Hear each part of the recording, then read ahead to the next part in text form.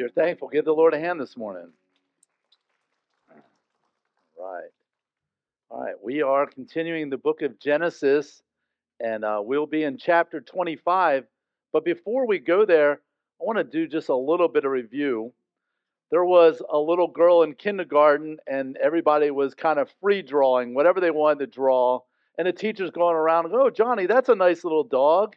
And then she goes over to, hey, Megan, that's a beautiful little cat you got there. And then she goes over to one little kid, this little girl, and she can't tell what she's drawing. She goes, "Oh, what are you drawing there?" And she goes, "I'm drawing God." And she's like, "Well, honey, nobody's ever seen God. Nobody knows what he looks like." And then she goes, "Well, they will after I'm done drawing here."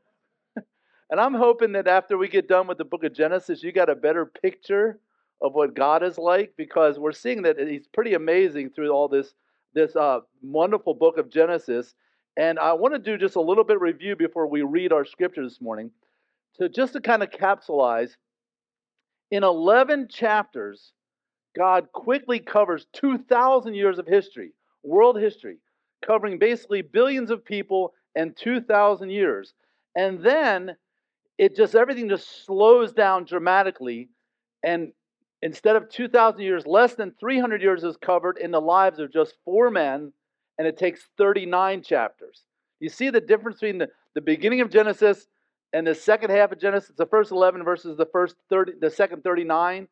Who are those four men? Anybody help me? Who are the four men that are going to be covered in for the rest of Genesis? What's the first one? Abraham. The next two should be easier. Isaac and Jacob. And then the fourth one is not what we call the patriarchs, but it spends a lot of time on him because he's one of the sons of the patriarchs. And who would that be? Joseph. Very good. And let me just give you a little spoiler alert.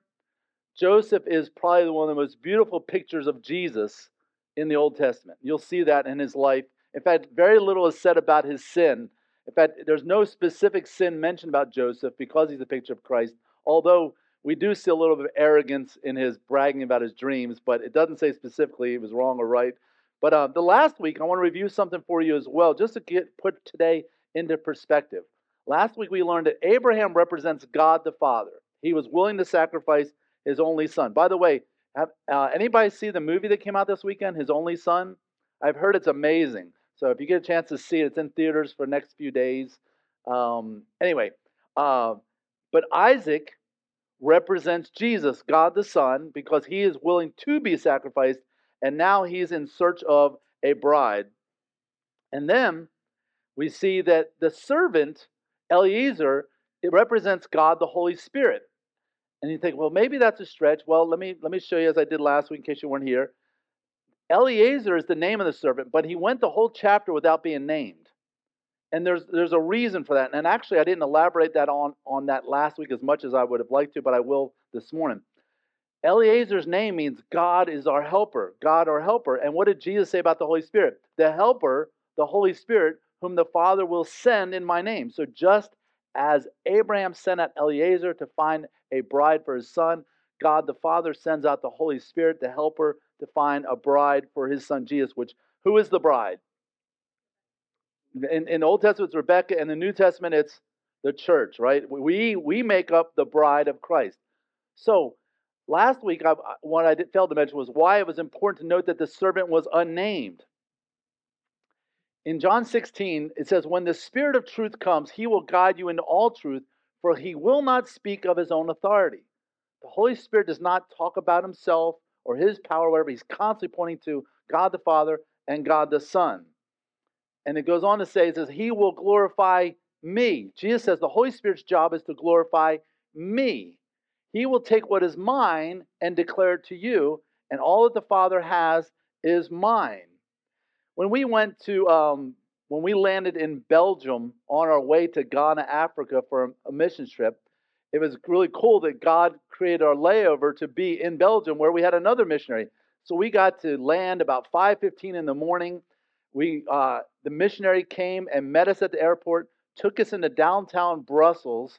We had Belgian waffles in Belgium. Okay, how cool is that? We drank black Russian coffee, and it was really good. And then before sunrise, or right around sunrise, we went into downtown Brussels.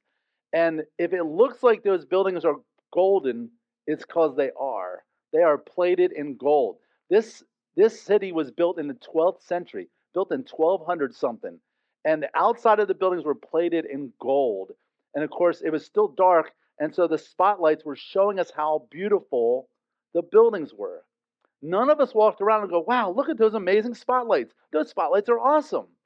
No, the spotlights helped us see the beauty of the building. And that is the job of the Holy Spirit. The Eliezer in last week's Genesis 24, remains unnamed because the whole focus is on the Son and the Father. Now, it doesn't mean we never talk about the Holy Spirit, right? We're thankful for the Holy Spirit, amen? But churches tend to go to extremes. Either like they never talk about the Holy Spirit at all, and they act like there's no gifts of the Holy Spirit, there's no miracles of the Holy Spirit. They don't talk about any of that. And then other churches go to another extreme. That's where all they talk about is the Holy Ghost and the Holy Spirit all the time. But if you look in the Bible, what Jesus says in the New Testament and what this chapter 24 tells us is the Holy Spirit's job is to do what? Put the spotlight on Jesus. That's what the Holy Spirit's job is. So we want to keep that in balance. We don't want to be all we talk about is the Holy Spirit, or we never talk about the Holy Spirit, but we put it in the same balance and perspective that the Bible does. So the servant, the helper, which is the Holy Spirit, is sent by the Father to speak to the bride about the Son and to invite her into a loving relationship with Him. That's what last week's story showed us. And Rebecca is us, the bride of Christ. Something that I didn't mention last week, though, that Sarah represents Israel. She produces the chosen one, and then she goes away, but will be resurrected later. And of course, Israel went away as a nation. They were scattered. And in 1948, God resurrected the nation of Israel, and she returns. And that's a picture of Sarah as well. So this relationship is initiated by the Father. It's carried out by the work of the Holy Spirit. It's consummated by the love of the Son, and is received by the choice of the bride. It's such a beautiful picture. The 10 camels we learned last week were the 10 commandments, because the camels brought, right, the bride to the Son. And so the camels are used by the servant to bring the bride to the Son. And so the focus on the words bring and son in the New Testament says the law, the 10 commandments, was our schoolmaster, and it brings us to the bride, unto Christ, that we might be justified by faith. So it's by the 10 commandments you learn that, wow, I stink. I'm a sinner. And you ride those 10 camels, but here's Jesus, your Savior. He's your groom. So the servant gave also gifts to the bride. We see that the Holy Spirit gives gifts to the church. And the picture goes on and on. We could spend a long time on that. So today's scripture reader is Leah Nunley. Leah, come on up here. She's going to read for us. We'll be in Genesis chapter 25. And y'all know who Leah's little boy is? Oliver. Yeah. He's a great little guy. And then this is Leah's friend Chance. Here we go. Come on over here for me. And it'll all be on that screen for you right there. All right. And I warned her that there's some hard names in here. So just don't laugh. Don't laugh. Okay. She's been practicing. Okay. Here we go. Okay. Abraham took another wife whose name was Keturah. She bore him Zimran, Jokshan, Medan, Midian, Ishbak, and Shua. Jokshan fathered Sheba and Dedan. The sons of Dedan were Ashurim, Letushim, and Leumim. Yeah, hold it closer for me. There we go. The sons of Midian were Epher, Hanok, Abida, and Eldah. All these were the children of Keturah. Abraham gave all he had to Isaac. But to the sons of his concubines, Abraham gave gifts, and while he was still living, he sent them away from his son Isaac eastward to the east country. These are the days of the years of Abraham's life, 175 years. Abraham breathed his last and died in a good old age, an old man and full of years, and was gathered to his people. Isaac and Ishmael, his sons, buried him in the cave of Machpelah, in the field of Ephron, the son of Zohar, the Hittite, east of Mamre. The field that Abraham purchased from the Hittites, there Abraham was buried with Sarah, his wife. After the death of Abraham, God blessed Isaac his son, and Isaac settled at Beer-lahai-roi. These are the generations of Ishmael, Abraham's son, who Hagar the Egyptian, Sarah's servant, bore to Abraham.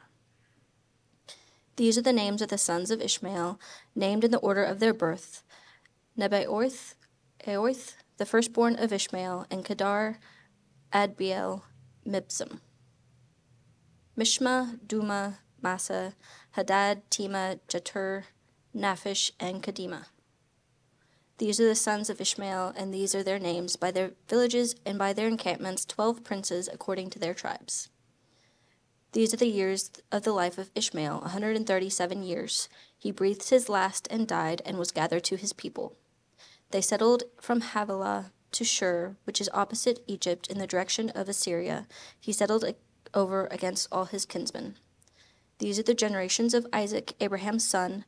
Abraham fathered Isaac, and Isaac was 40 years old when he took Rebekah, the daughter of Bethuel, the Aramean of Paddan Aram, the sister of Laban the Aramean, to be his wife. And Isaac prayed to the Lord for his wife, because she was barren, and the Lord granted his prayer, and Rebekah his wife conceived. The children struggled together within her, and she said, "If it is thus, why is this happening to me?" So she went to inquire of the Lord, and the Lord said to her, "Two nations are in your womb, and two people from within you shall be divided. The one shall be stronger than the other, the older shall serve the younger." When her days to give birth were completed, behold, there were twins in her womb. The first came out red, all his body like a hairy cloak, so they called his name Esau. Afterward his brother came out with his hand holding Esau's heel, so his name was called Jacob. Isaac was 60 years old when she bore them. When the boys grew up, Esau was a skillful hunter, a man of the field, while Jacob was a quiet man dwelling in tents. Isaac loved Esau because he ate of his game, but Rebekah loved Jacob. Once when Jacob was cooking stew, Esau came in from the field, and he was exhausted. And Esau said to Jacob, "Let me eat some of that red stew, for I am exhausted." Therefore his name was called Edom. Jacob said, "Sell me your birthright now." Esau said, "I am about to die. Of what use is a birthright to me?" Jacob said, "Swear to me now." So he swore to him and sold his birthright to Jacob. Then Jacob gave Esau bread and lentil stew, and he ate and drank and rose and went his way. Thus Esau despised his birthright. This is the word of the Lord. Thanks be to God. Amen. Thank you, Lee. I appreciate that. That was hard work there. Now, something we have to be aware of as Westerners, as Americans, is what I call cultural snobbery. Many times when we hear things that are foreign to us, we think they're dumb, right? Um, I I grew up under a dad who was an extreme racist, and whenever he'd hear people talking with a different accent or even in a different language, he just assumed that they were stupid. And it's like, how many languages do you speak, Dad? You know, they're speaking English as best they can and then fluent in another language, and you don't speak any language. I'm thinking all this stuff. I wasn't actually saying this to my dad because I didn't want to get backhanded. And but the assumptions that we make is when we come across things that we don't understand, we think it's dumb. Kids do that a lot. Oh, this is stupid. You know, it's like no, just because you don't understand it doesn't mean it's stupid. Trigonometry is not dumb. You are. Okay, so just because you don't understand something, I'm being real blunt there. But anyway, but if we're not careful, we can be guilty of that when we come to the Bible. We come across a whole bunch of difficult names worded very awkwardly and like, what is this? This is dumb. And you don't realize this is someone's 23andMe. This is someone's genealogy. And yes, it's names from another culture, another time. It makes perfect sense to them. So if there seems some awkwardness or some weirdness or something that appears to be dumb, it's on our end, and we have to dig in and find out, oh, okay, that makes perfect sense where we're at in this situation. If you know me, you know one of my favorite things is I love trick plays in football. I used to coach high school football, and I was known for trick plays, and I love watching trick plays, like videotape of trick plays. And can somebody name for me, some of you football fans, what are some of the famous trick plays? Statue of Liberty, Fumblerooski, right? Double reverse, flea flicker, right? All those things are great trick plays, and some of you women go, what in the world? Don't say it's dumb just because you don't know, okay? But what's interesting is the greatest trick play in the history of football was not done on the field. It was called Operation Flagship.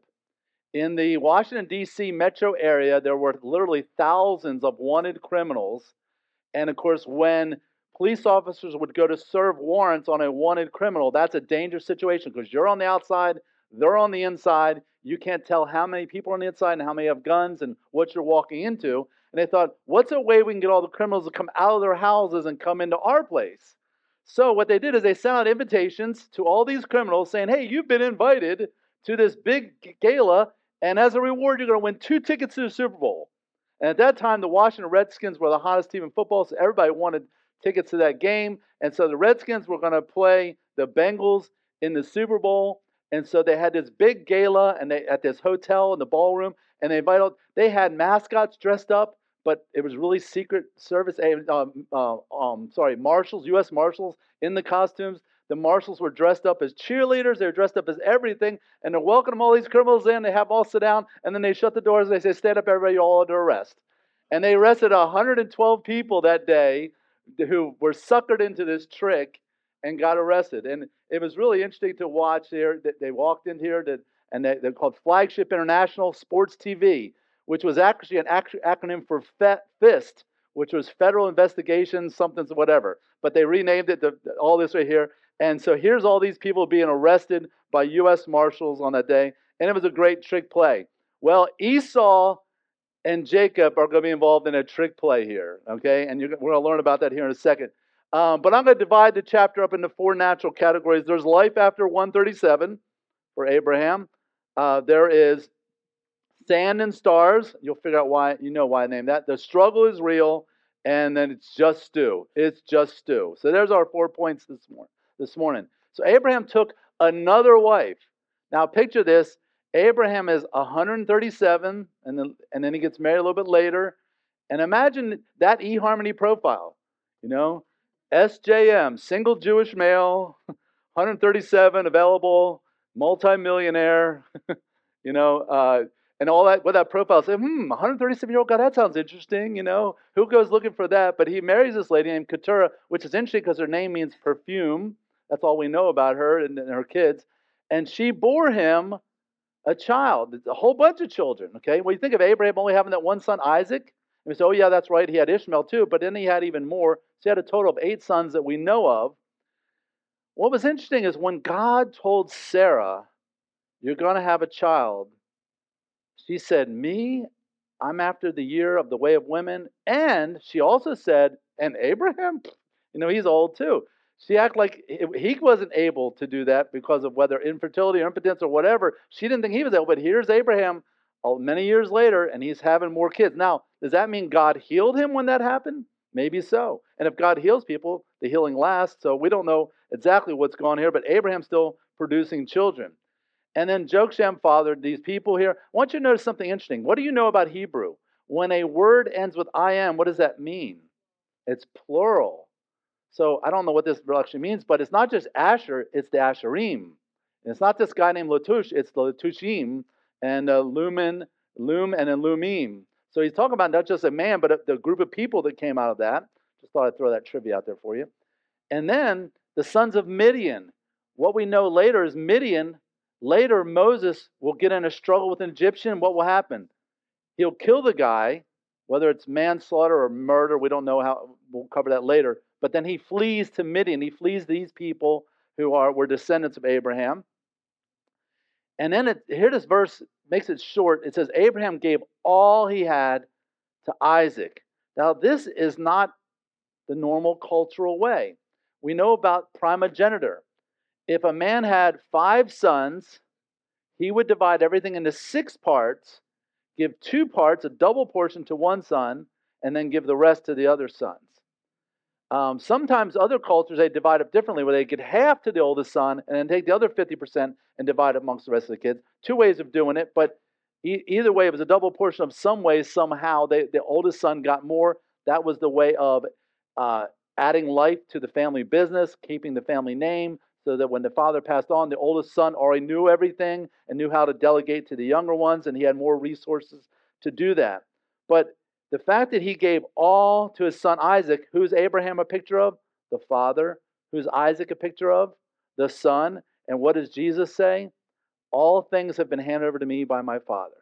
So the picture continues here that Jesus gets everything from his Father.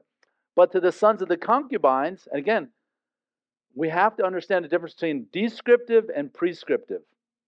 Just because the Bible describes something doesn't mean it is prescribing it. It's when you see men with multiple wives or concubines, it's not recommending it. In fact, what do you see? It very, very clear that this always is bad. Every time a husband takes an extra wife, it's like bad news, bad news, bad news. Whether it's Solomon or David or Abraham. And of course, there was men in the Bible who didn't do that, and they seem more blessed because of it. So the Bible makes it very clear that God's intention from the beginning was one man, one woman for one lifetime. And of course, then there's prohibitions all throughout the Bible against adultery. Okay? But because people have their imperfections shown in the Bible, doesn't mean the Bible's recommending these things. There's all kinds of cults and weird people who will point to this and use this as a justification for polygamy. It's not doing that. Look at the consequences of the life, and you'll see that it's not the case. So Abraham, it says he gave gifts to all these other sons. And this same word gifts is also translated in the Bible bribes.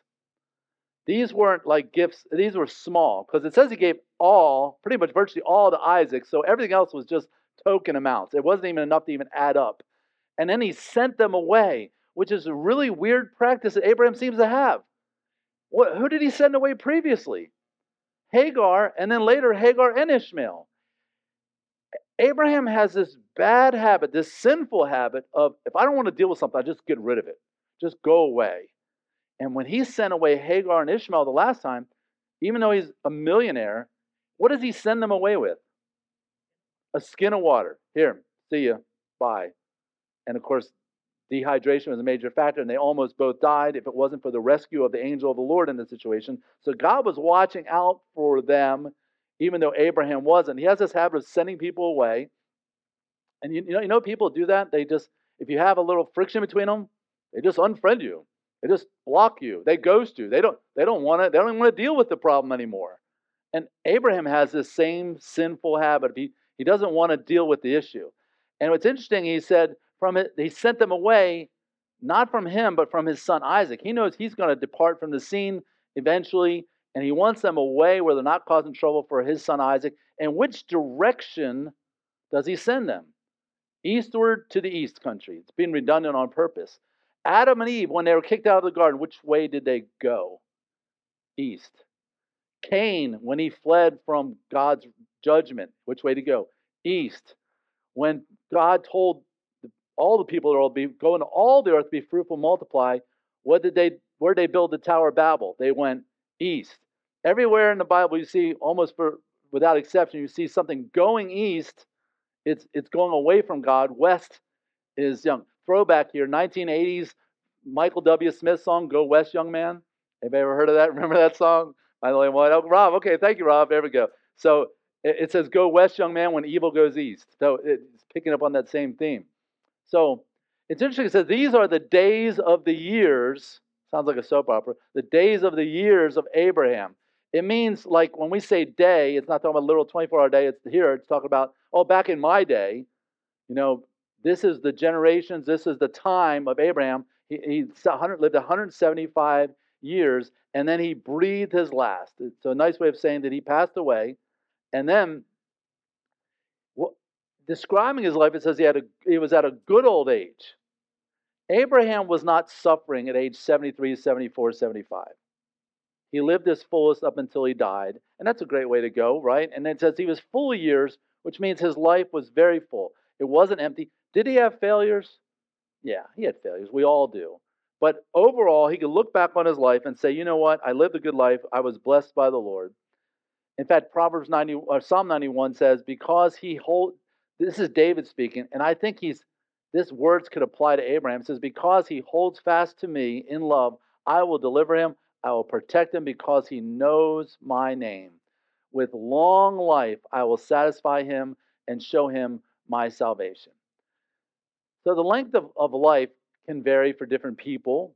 And, in Proverbs, there's what we call axiomatic sayings, means they're generally true. Like if you live righteous, you'll live long, and the fools die young. We both know exceptions to those. We both know exceptionally really good people who died young. And we both know people who smoke and drank every day of their life and cursed like a sailor, and they're 102 years old, right? Or maybe not all. We don't know all the people that, but we both know it, exceptions to the rule. So in general, these things are true, but a long life can be cut short, but still be a full life. And that's what Abraham had both in this situation. And it says, and he was gathered to his people. And then later it'll say he was buried in the next verse. So gathered to his people is not describing the burial. He died, he went to his people, and then his body was buried. This backs up what Paul says in the New Testament. To be absent from the body is to be where? Present with the Lord. So people say, where do you go when you die? Your spirit goes immediately to eternity. Now, if you know Christ as your Savior, you're gathered with God's people. And Abraham was gathered with his people. If you don't know Christ, then you go out in eternity separated from God for all eternity. We'll talk about that a little bit later. So it's interesting. Abraham's a major character in the Bible. He's mentioned 70 times in the New Testament. New Testament's a much shorter covenant, okay? 70 times he's mentioned. Who's mentioned more? What other Old Testament hero is mentioned more than Abraham? Who would you guess? Moses, yes, exactly. 80 times Moses is mentioned. 70 times, one for every member of the Sanhedrin, and then Moses even taken even farther. Jesus said, before Abraham was, I am. So Abraham, the biggest hero of the Jewish people, and Moses, and Jesus says, I'm better than both of them. So before Abraham was, I am, and then something greater than Moses is here, referring to himself. So Isaac and Ishmael, his sons, buried him. Now, don't just skim through the Bible quickly. Isaac and Ishmael, did these guys like each other? No, they didn't like each other. In fact, why was Ishmael kicked out? Because he was mocking Isaac at his weaning party, okay, which we all celebrate sometime soon. Ishmael is mocking him. He's cast out. He almost dies in the process of being cast out. Somehow they get word to Ishmael, Abraham has died. Ishmael comes home. Him and Isaac are able to work together to have a funeral. That says a lot. If any two guys had reason not to work together to have a funeral to pay respect to their dad, it was these two guys. Ishmael could say, man, you got everything. I got nothing. I almost died out there in the wilderness because of you. You know, I'm the firstborn son, and what did I get? Nothing. And you got everything, but yet these guys are able to pull it together. There's a lot we can learn from this. This is going to happen to you in your lifetime. Someone you love, someone in your family is going to pass away. Let me give you some words of advice just from my experience, and more importantly, from biblical experience. Be the peacemaker as much as possible. A lot of times funerals bring back together people who haven't been speaking in months or years, and a funeral is no time to air out your dirty laundry. Be the peacemaker, be the bigger person, be the one to say hello first, be the one to shake hands, do whatever, give out the hug, even if it's not deserved, because when is it ever deserved? Grace is when you give people what they don't deserve. Number two, set your family differences aside to work together to honor the deceased. This is not time for your drama. This is not time for you to bring up what bothered you and what was said at the funeral reunion that offended you and hurt your feelings or whatever.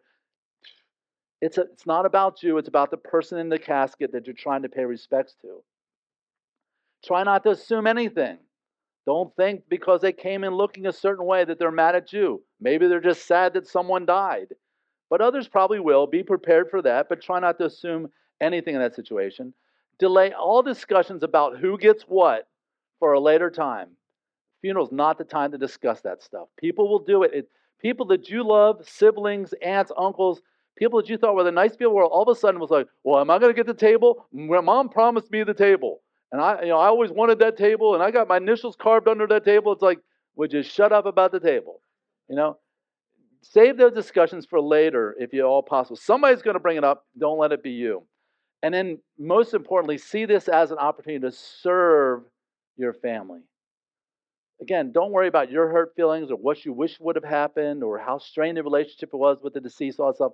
This is an opportunity to serve others in that. And of course, what's that? Benjamin Franklin's ancient saying, an ounce of prevention is what? Worth a pound of cure. Take care of business before you die. Get a will, get a DNR statement, or whatever you have to do. Get all those things covered before you die. Abraham is doing all this. Abraham is passing out the inheritance. He's giving the gifts. He's saying, you guys take this and go away, whatever. Here's your Proctor Silas toaster. Here's your parting gift. Thanks for being a contestant today. Move on the road. He's telling them to take care of all this stuff. When? Before he's dead. He's trying to keep the peace in the situation because he's the one who's caused all this mess. He's the one that should have only one son from whom there should be 12 tribes of Israel. But he's the one that's causing this problem because him and Sarah compromised here, and because he has concubines here, and he has all that problems. He's the one that caused the mess. At least give him credit for he's trying to fix it now. So where'd they bury him? In the cave of Machpelah, in the field of Ephron, and the east of Mamre. Okay, Mamre was the place of seeing, where God sees us. Okay, and then this is the field that Abraham purchased from the Hittites. There, Abraham was buried with Sarah, his wife. And again, they didn't go back to Ur. They wanted to stay there in the promised land, so they'll be resurrected in the promised land. So now we're going to talk about sand and stars. Why? Because God promised Abraham, your seed will be like the sand of the seas and the stars of the heaven. So many that you can't count them all. And of course, we know now today that worldwide there are Jews more than can be counted. And so that God blessed Isaac, his son, okay? And Isaac settled in this area, which means the well of the living. But then it says the generations of Ishmael, of Hagar, the Egyptian. She's still known as the Egyptian. And God honors this mistake, if you will, this result of sinful behavior. Okay, again, there are no such things as accidental children. There are accidents, but all children are one and are ordained of God. So God honors Ishmael. He promised him because he's seed Abraham. He's going to bless them. So he becomes 12 tribes as well. And so you'll see 12 tribes listed there. So it's interesting. Isaac doesn't have 12 tribes.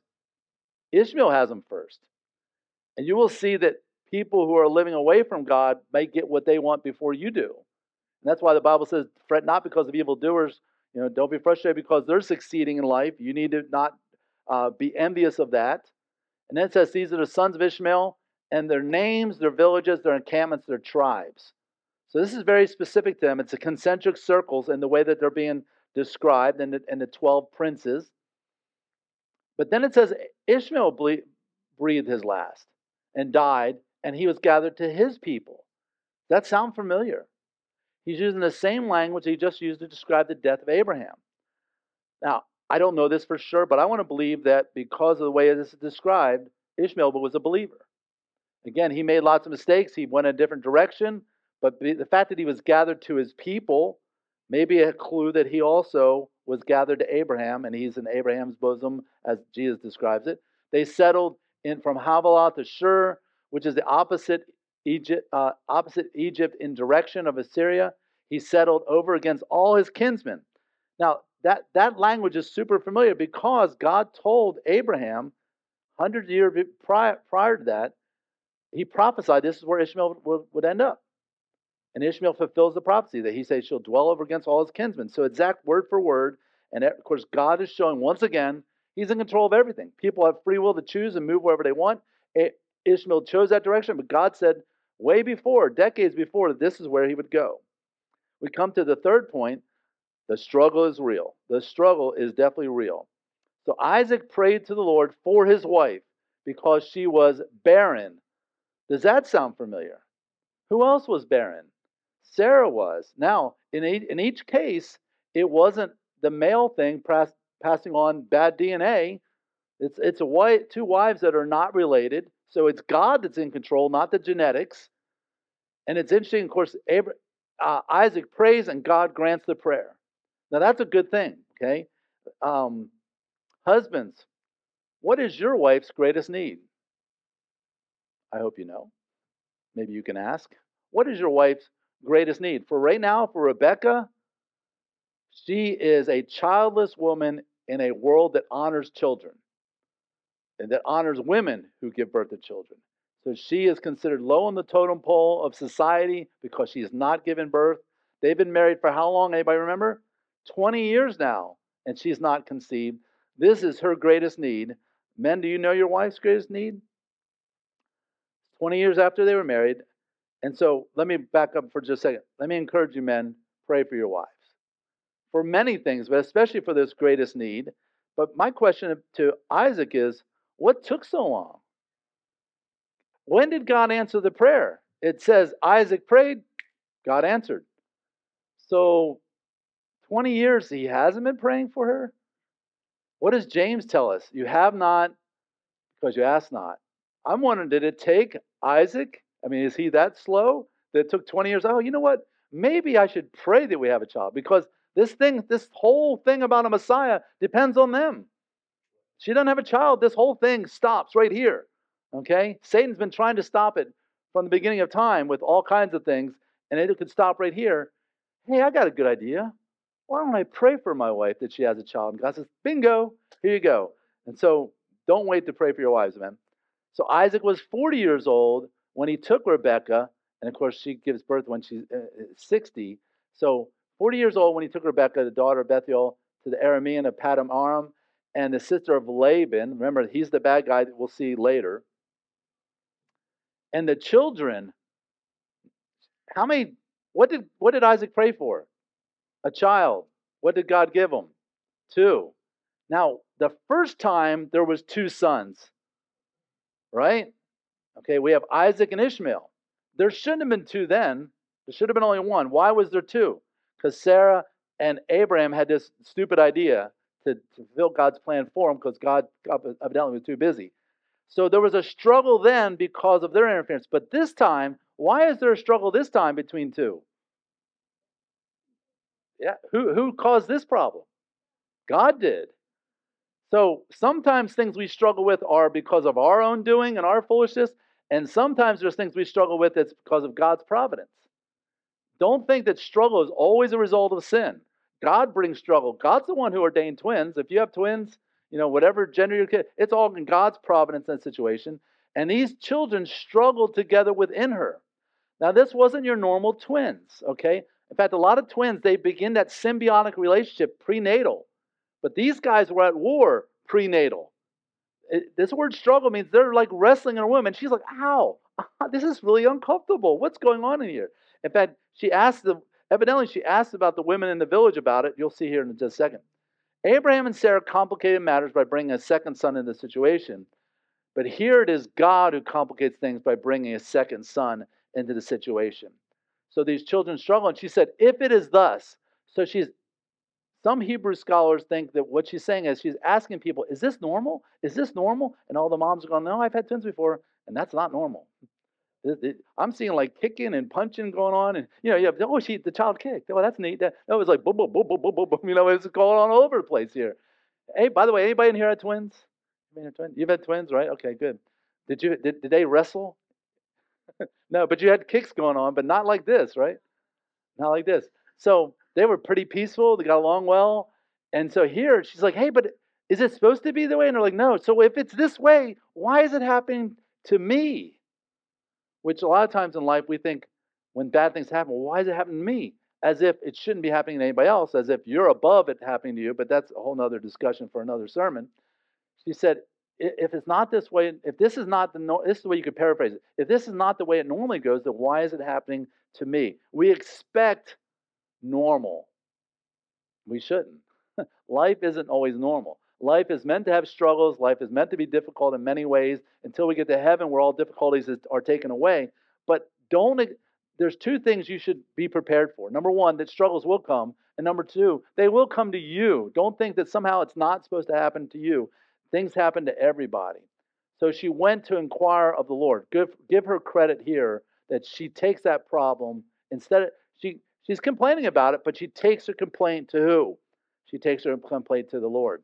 Philippians 4:6. If you're an anxious person, you need this verse. And we all can be anxious at times. I know last year I was struggling with a lot of things, and this verse I just kept quoting and quoting and quoting over and over again. In fact, let's all read this aloud together. You ready? Let's read this for yourself and encourage one another.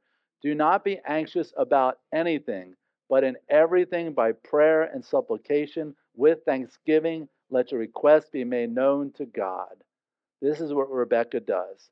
She's like, I'm anxious. This is bothering me. Why is this happening to me? But you know what? I'm going to pray and I'm going to let that request be made known to God. Prayer is the solution for anxiety. It's not medication. I'm not saying you should never take medication, but it shouldn't be your first resource. Prayer is your resource. And did you know it is impossible for the human brain to be thankful and anxious at the same time? It's impossible. When you start telling God everything you're thankful for in a situation, and of course in this situation, you're praying and thanking God in advance that He's going to what? Answer. I'm thankful, Lord, you hear my prayer. I'm thankful that you knew this problem was coming before I did. And I'm thankful that you've got a solution for this. And I trust you that that solution is coming. So I'm thankful for the Holy Spirit's comfort in the situation. And you just keep thanking God and thanking God and thanking God. And then anxiety does this and just disappears. So, and you know what? 10 minutes later, that anxiety can come right back. And guess what you do 10 minutes later? You start praying again. You have to pray your way through this thing. And the Lord said, hey, this is bigger than two babies wrestling. This is two nations, two types of people, two peoples or types of people are within you. And these people are divided. Already prenatal, these people are at war and they always will be. The one shall be stronger than the other, and the older shall serve the younger. That's backwards. Usually the youngers always serve the eldest, the older brother, the primogenitor situation. And it says, and when her days to give birth were completed, behold, like, well, look at that. So who was this surprise to? I don't think she told Isaac. God told her, you're going to have twins. I don't think she told Isaac. It's like, oh, behold, look at that, twins. So I think we had this situation of family here because remember, Sarah was surprised that she was going to give birth, even though Abraham already was told in a dream.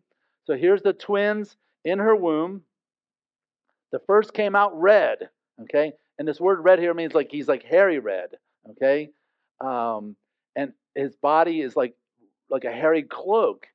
And so they called his name Esau, which means rough or rugged. And then afterward, his brother came out with his hand holding his heel. That's what the word Jacob means. It means heel gripper. You know, you ever like run in a race and you run behind somebody? All you have to do is like hit their foot and they go like that and they fall. You ever done that to anybody? Yeah.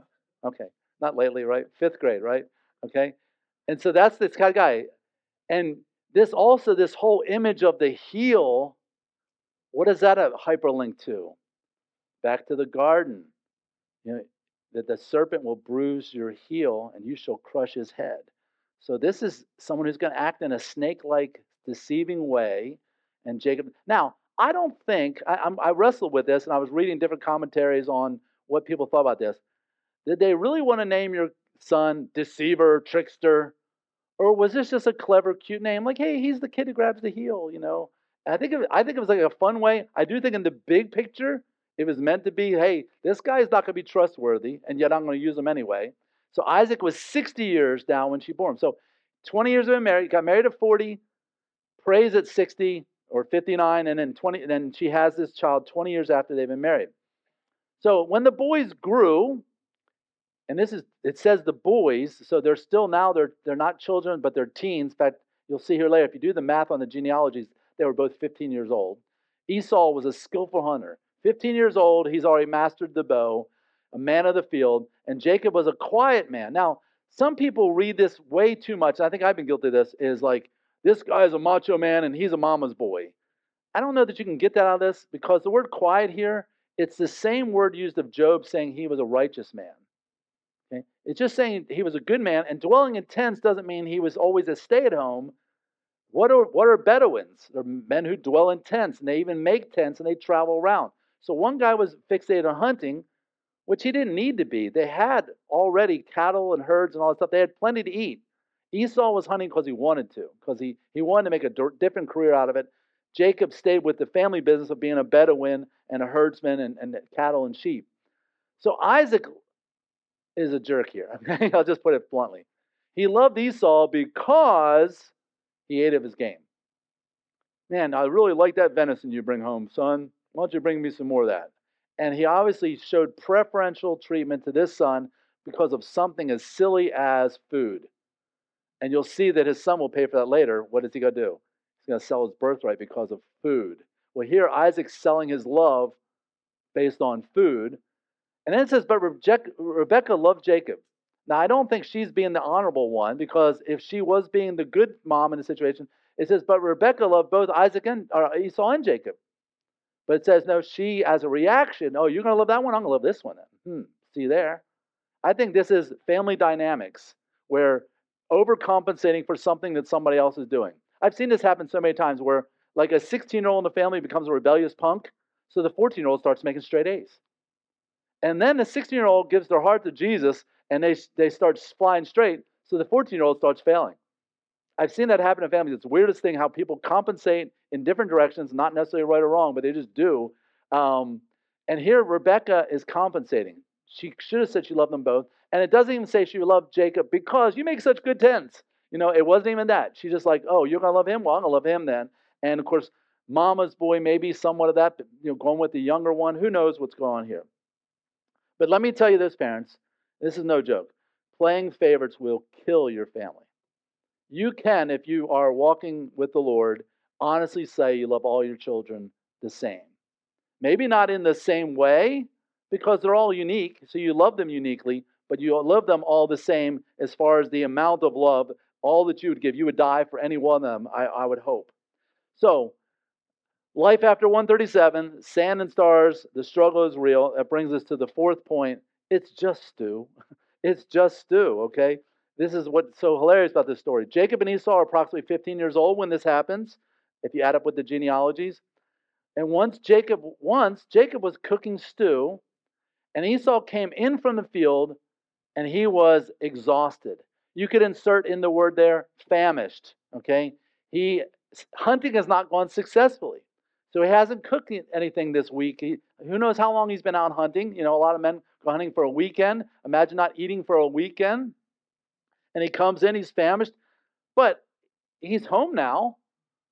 There's other food somewhere in one of these tents somewhere. And Esau said to Jacob, let me eat some of that red stew. In Hebrew, it's red. Let me eat some of that red. Okay? You know how we say words twice to emphasize like what we mean. We say, well, I have to go into work, but not really at work, Or we took a vacation, but it really wasn't a vacation. Or this week, I'm on a diet, but it's not really a diet, And say, have you had anything to eat? Well, I didn't really eat. I just snacked on something. So we double words sometimes the same way. And here, it's the same thing. It's red. I mean, this is like red stew. It's lentil stew, probably. In fact, it says lentils later. He said, for I'm exhausted. Therefore, his name was Edom, okay? Eventually, his nickname became Red. Anybody know anybody nicknamed Red? Dr. Red Duke, I guess. Maybe that's the last one you might remember. Jacob said, sell me your birthright now. Why don't you tell us what you really think, Jacob? No subtleties, no warming up. Hey, how was hunting, whatever. It's like, hey, I want your birthright, and I want it now. Jacob sees something in his brother, how impetuous, how impulsive Jacob is, and he's ready to pounce on him for this. And Esau said, I'm about to die. So what use is that birthright to me? I mean, this is like the most low IQ statement you could probably ever make.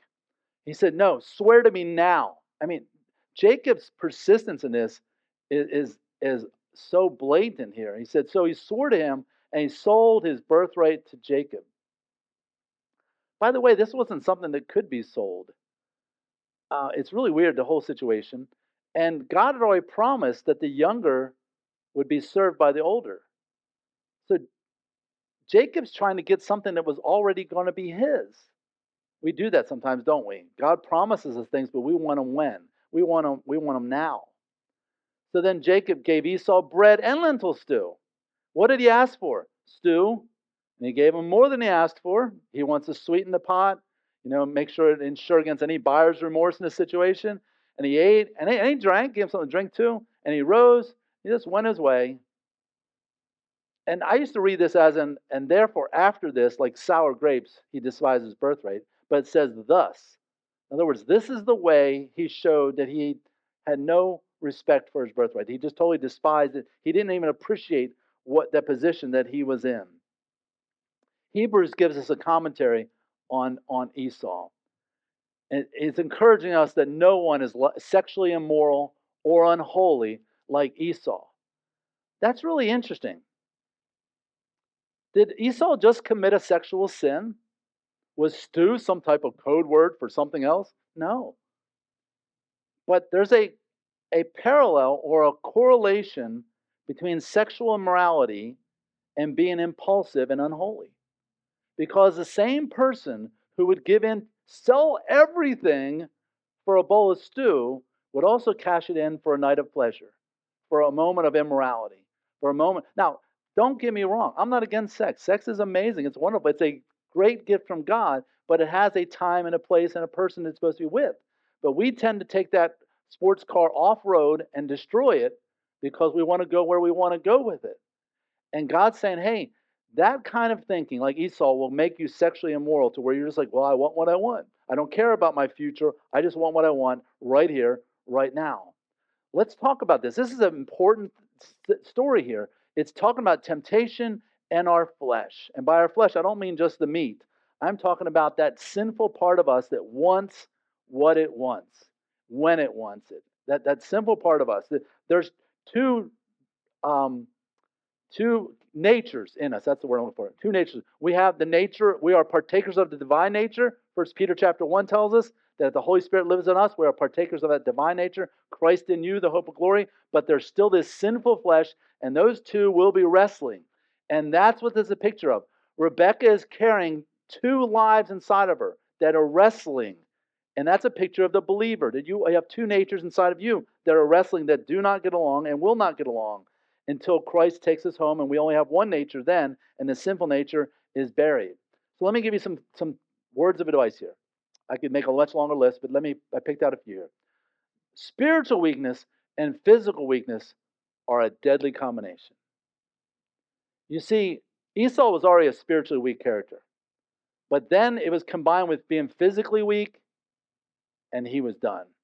You see, Esau, if he was full and he had had a great weekend hunting, and he said, hey, sell me your birthright now, he'd like, what are you talking about? I'm selling you nothing. He would have been fine. But because he was spiritually weak and physically weak, he was vulnerable. You ever get that way? You're really tired and you bite at somebody. You've had a really rough week and you snap back at your spouse. You've had a really rough month at work and then you're tempted to compromise on the books or your numbers. When we're in situations where we're spiritually weak and we're tired, hungry, fatigued, worn out, that's a deadly combination. Beware. I have evenings like that where I'm exhausted, I'm tired, I'm like, you know what? I just need to go to bed. I'm not going to say anymore. I don't need to do anymore. I just need to just be quiet as long as possible till my head hits a pillow, and then I'll be fine because I know right now I'm not strong. And we need to be aware of those times. Number two, our flesh exaggerates our bad circumstances. Was Esau really about to die? No. But yet, that's what the flesh tells you. Oh, you're 28 years old. You're never going to get married. Come on, really? Nobody marries after 28, right? You know, but our flesh, I'll never find another job. I have to take this job.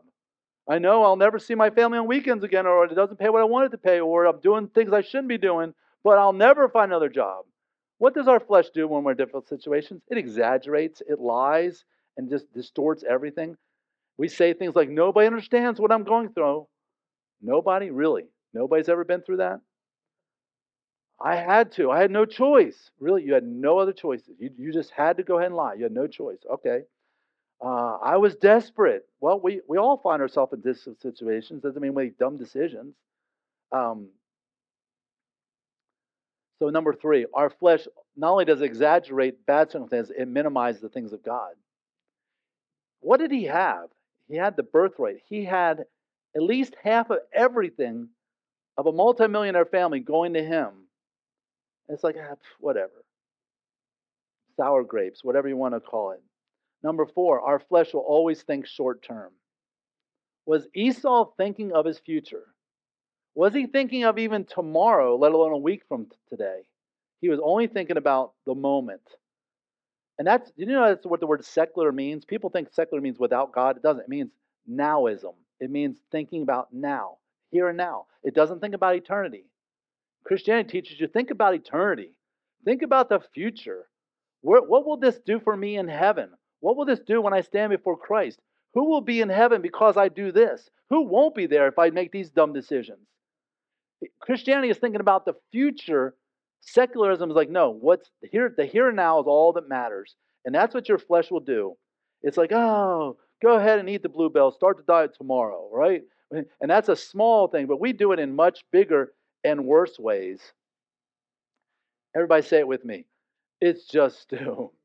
Next time Satan tempts you or your flesh tempts you with something pitiful and small, just say, it's just stew.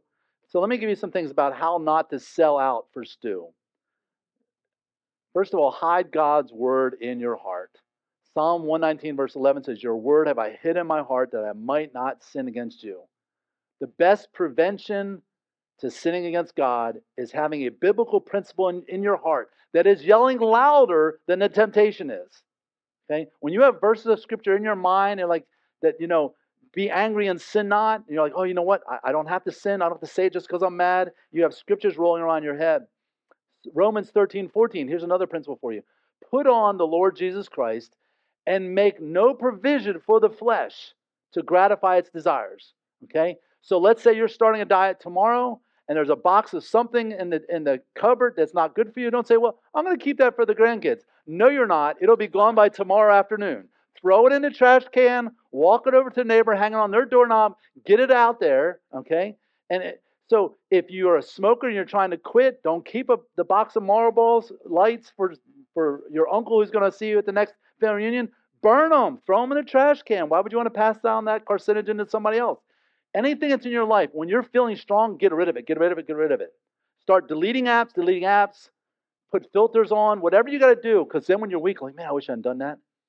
That's why you're glad when you were strong that you did. Okay, so make no provision for the flesh. Proverbs 16:6 says, by the fear of the Lord, one turns away from evil. And you know what fear of God means? It means to be aware of his presence. If you realize, you've heard me say this a million times, if Jesus is sitting right here next to me, how can I go to that website? If Jesus is sitting right here next to me, how can I wave the number one symbol of the driver next to me out of road rage? Okay? If Jesus is sitting right next to me, how am I going to talk to Tammy? You see, if I really fear the Lord, I know that he is with me always, watching the good and the evil. It makes me depart from stupid things. Then Jacob gave Esau bread and lentil stew. Sin always gives you more than you bargain for in situations to sweeten the deal. And he ate and drank and rose, and he went away, and thus he despised his birthright. He despised his birthright because he compromised his living for the moment. But people despise a whole lot of other things. Some people despise their marriage. In a moment of weakness and temptation, they despise their marriage and they throw it all away just for one moment of pleasure. Some people despise their purity. God has created your virginity, your purity, your eyes, whatever you want to call it, and you're going to despise that purity that God has given you for one moment of pleasure. Some people compromise and despise their whole reputation, and they risk everything just to get out of a situation. Some people despise their family. Their kids will suffer. There will be a divorce. There'll be all kinds of things because of you giving in to a bowl of stew. Some people despise their future. Like, hey, I don't care. I'm just living for now. So now you're not going to go to college. You're not going to do all kinds of things because of stupid decisions right now. But let me tell you the worst thing you can despise out of all that, and that's your eternity. Some people hear the gospel. They hear how to be saved. They understand that Christianity is the right way. Maybe they still have questions, but they're like, yeah, but if I make a decision, it's going to be kind of embarrassing. So I'll just eat my bowl of stew and spend eternity without Christ. Doesn't make any sense. But that's what your flesh will tell you. Oh, well, just put off that decision. Give your life to Christ later. Have fun now.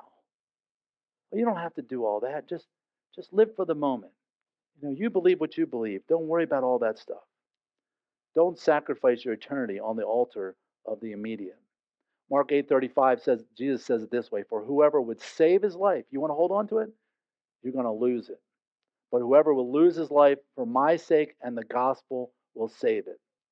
The only way you get to keep your life is to give it away.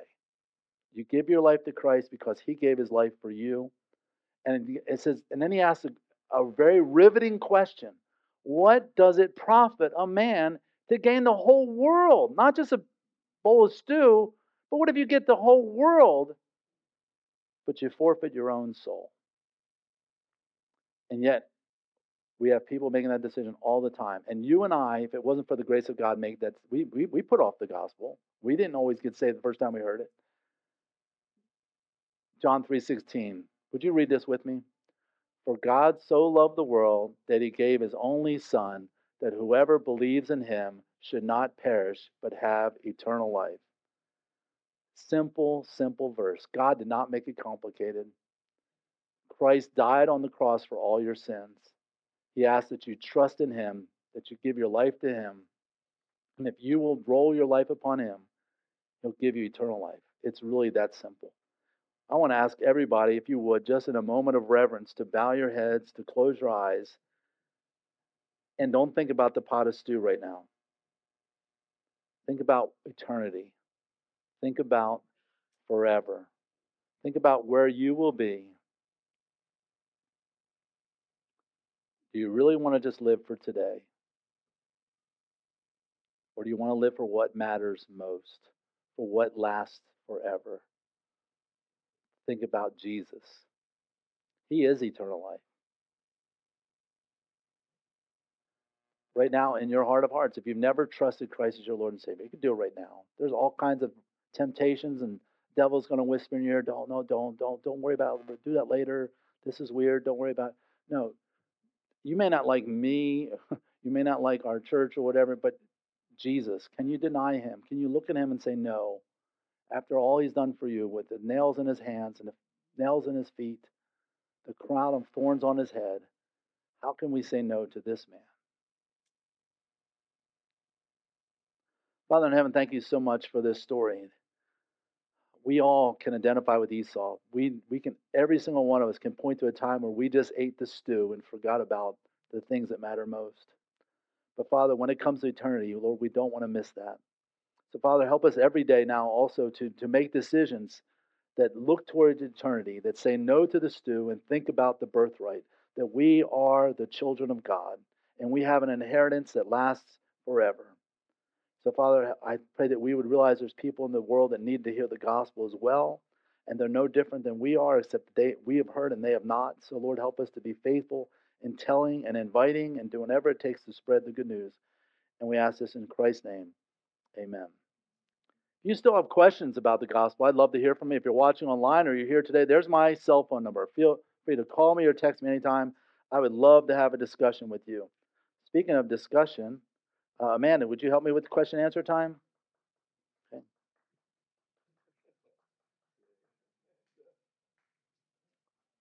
And I'm going to open up the first one for you there. So there's the number. Even if you're watching online, you can text that in. Okay. What are your thoughts on the shooting in Tennessee? Wow, yeah, sad. Extremely, extremely sad. And the news is not telling you the whole story. Let me just say, first of all, before I get into anything, and this is not political, this is just reality. Let me just say, we not only need to pray for the 6 families who lost loved ones, 3 teachers in their 60s, 3 9-year-olds. One of the 9-year-olds was the pastor's daughter. I don't know if you've heard that yet. We need to pray for them. We not just need to pray for them, pray for the families of the family of the shooter. They're grieving too. And they may be even more confused. I don't know their spiritual situation, but if their child is any indication, they're probably in darkness, and they need to know that Christ loves them and that Christians love them. It's it the shooter wrote a manifesto, which if it was any other person, it would have been published by now, but it's not, because they don't want to. They're trying to protect the LGBT transgender community because yesterday was Transgender Day of Vengeance, and so there's a lot of hostility towards Christians. Um, Yesterday in Kentucky, transgender crowd stormed the Capitol building. Of course, not being covered in the news hardly at all because we don't want to make those people look bad. We can make Christians look bad all day long. If this had been totally flipped, If a Christian went in and shot 6 transgender people, oh my gosh, cars would be burned, cities' glass would be bashed. We would have the summer of 2020 all over again. But it's all being suppressed because it was the other way around. Even our president refuses to call it a hate crime. She, whatever, specifically targeted Christians and killed Christians. And in her manifesto, it's all about anti-Christian hate. But they refuse to prosecute this as a hate crime. So minorities are protected, transgender communities are protected, LGBTs protected, Christians, you're not protected. It's a double standard in our laws in our country. And that's the sad part about it. But the myth is there's Christians out there everywhere who hate transgender people or lesbians or gays or bisexuals. We don't. Is there anybody in here that's a Christian that hates those people? Is there anybody? If you're watching online, no hands are up right now. We actively love them. We've had them attend here. They've even admitted, yes, we're very loving and we're friendly.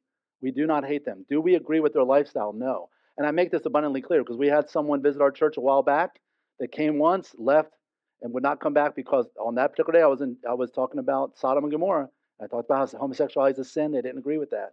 Okay, but I made it abundantly clear that we love homosexuals. Many of us have them in our family, right? I don't need to raise hands, but we have homosexuals, bisexuals, transgender in our families. We're related to them. We do not hate them. If you hate them, you have a big problem. Okay? Let me just say, if you're someone who claims the name of Christ and you hate these people and you use derogatory terms or cuss words to describe them, you have a big problem and God is angry with you. Okay? So let me make that abundantly clear on the record on that. But we need to, the Constitution says we're all created equal in the eyes of God. But we're not being treated equally anymore. There's 2 sets of laws, one for people that are government officials or certain lifestyles, and then Christians, it's free to persecute you, to fire you, to do whatever. And it's going to get worse. It's going to get worse. Let's just get ready for it. But hey, the Christians in first century Rome, they had it worse than we do, and the gospel exploded.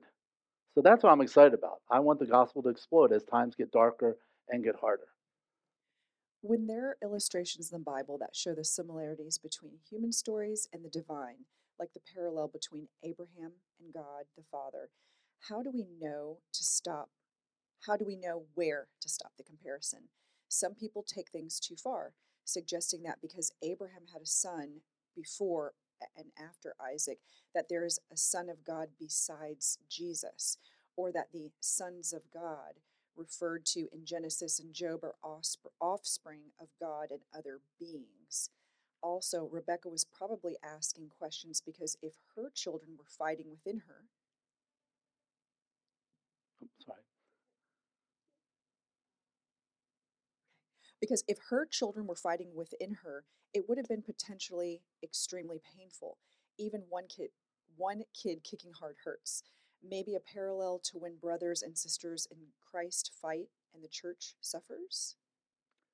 That principle's there. Now, whether that story means that, I don't know. But yes, where do you draw the line on spiritual? There's something called spiritualizing, where you spiritualize everything in the Bible. In fact, some people believe none of this actually happened. They're just parables or to tell a story. And that's not true. This is historical events. So, number one, you can, like, for example, in Galatians, Paul says this is an allegory. He tells us when to do it. There's other times that typology is so clear that we have to see it, but we have to be cautionary on when we do that. For example, the Bible, Jesus said, as Jonah was in the belly of the whale 3 days and 3 nights, so shall the Son of Man be in the belly of the earth. And it talks about it as a prophecy.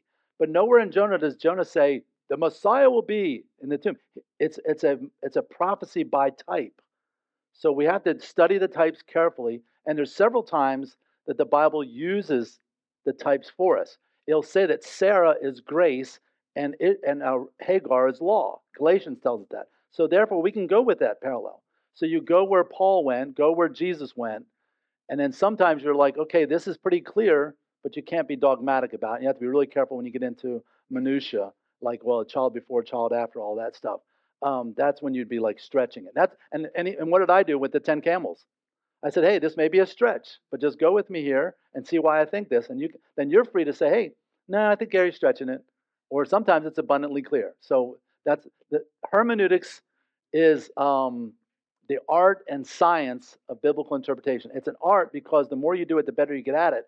It's a science because there's certain rules and laws that govern it. So it's one of those uh, strange fields of study. Considering the idea that physical weakness can make us say and do dumb things, do you think there are times in a marriage when arguments or anger can wait to be resolved until the next day? Ephesians 4:26 says, "Be angry and do not sin. Do not let the sun go down on your anger." Yes, there's the answer. Yes. Next question. No, just kidding. I'll give you a short answer. Tammy and I have an agreement. Sometimes we break it, but we don't talk about anything important after 10 o'clock. Anything like that could be controversial, bills or problems the kids are having. We just don't, we just shut it off because we're both tired. We need to get sleep, and one of us might make an emotional reaction, and there's no value in it. So, know when, and that's a consideration for the other person too. You don't want to go up to someone when they've had a rough day. Like you don't go up to Patrick before the wedding and say, "Hey, Patrick, I have this problem." That's just be considerate of the other person, what they're going through, especially if the other person's in a stressful situation. Hold off on that. Don't let your curiosity get the best of you. If God cannot be near sin or is omnipresent, how is he in contact with people that have a sin nature? Now that's a great question. Tammy and I were discussing that. That's not a question from Tammy, is it? We were discussing that this past week. Okay, so the Bible doesn't say God can't be near sin. Because remember in Job, Satan became to God's presence and was asking questions. It says God cannot look upon sin. And the word look upon means to look upon favorably. God can't look at that and say, yeah, it's okay. He can't do that. Obviously, a holy God is indwelling sinful people. That's why the Holy Spirit is in you.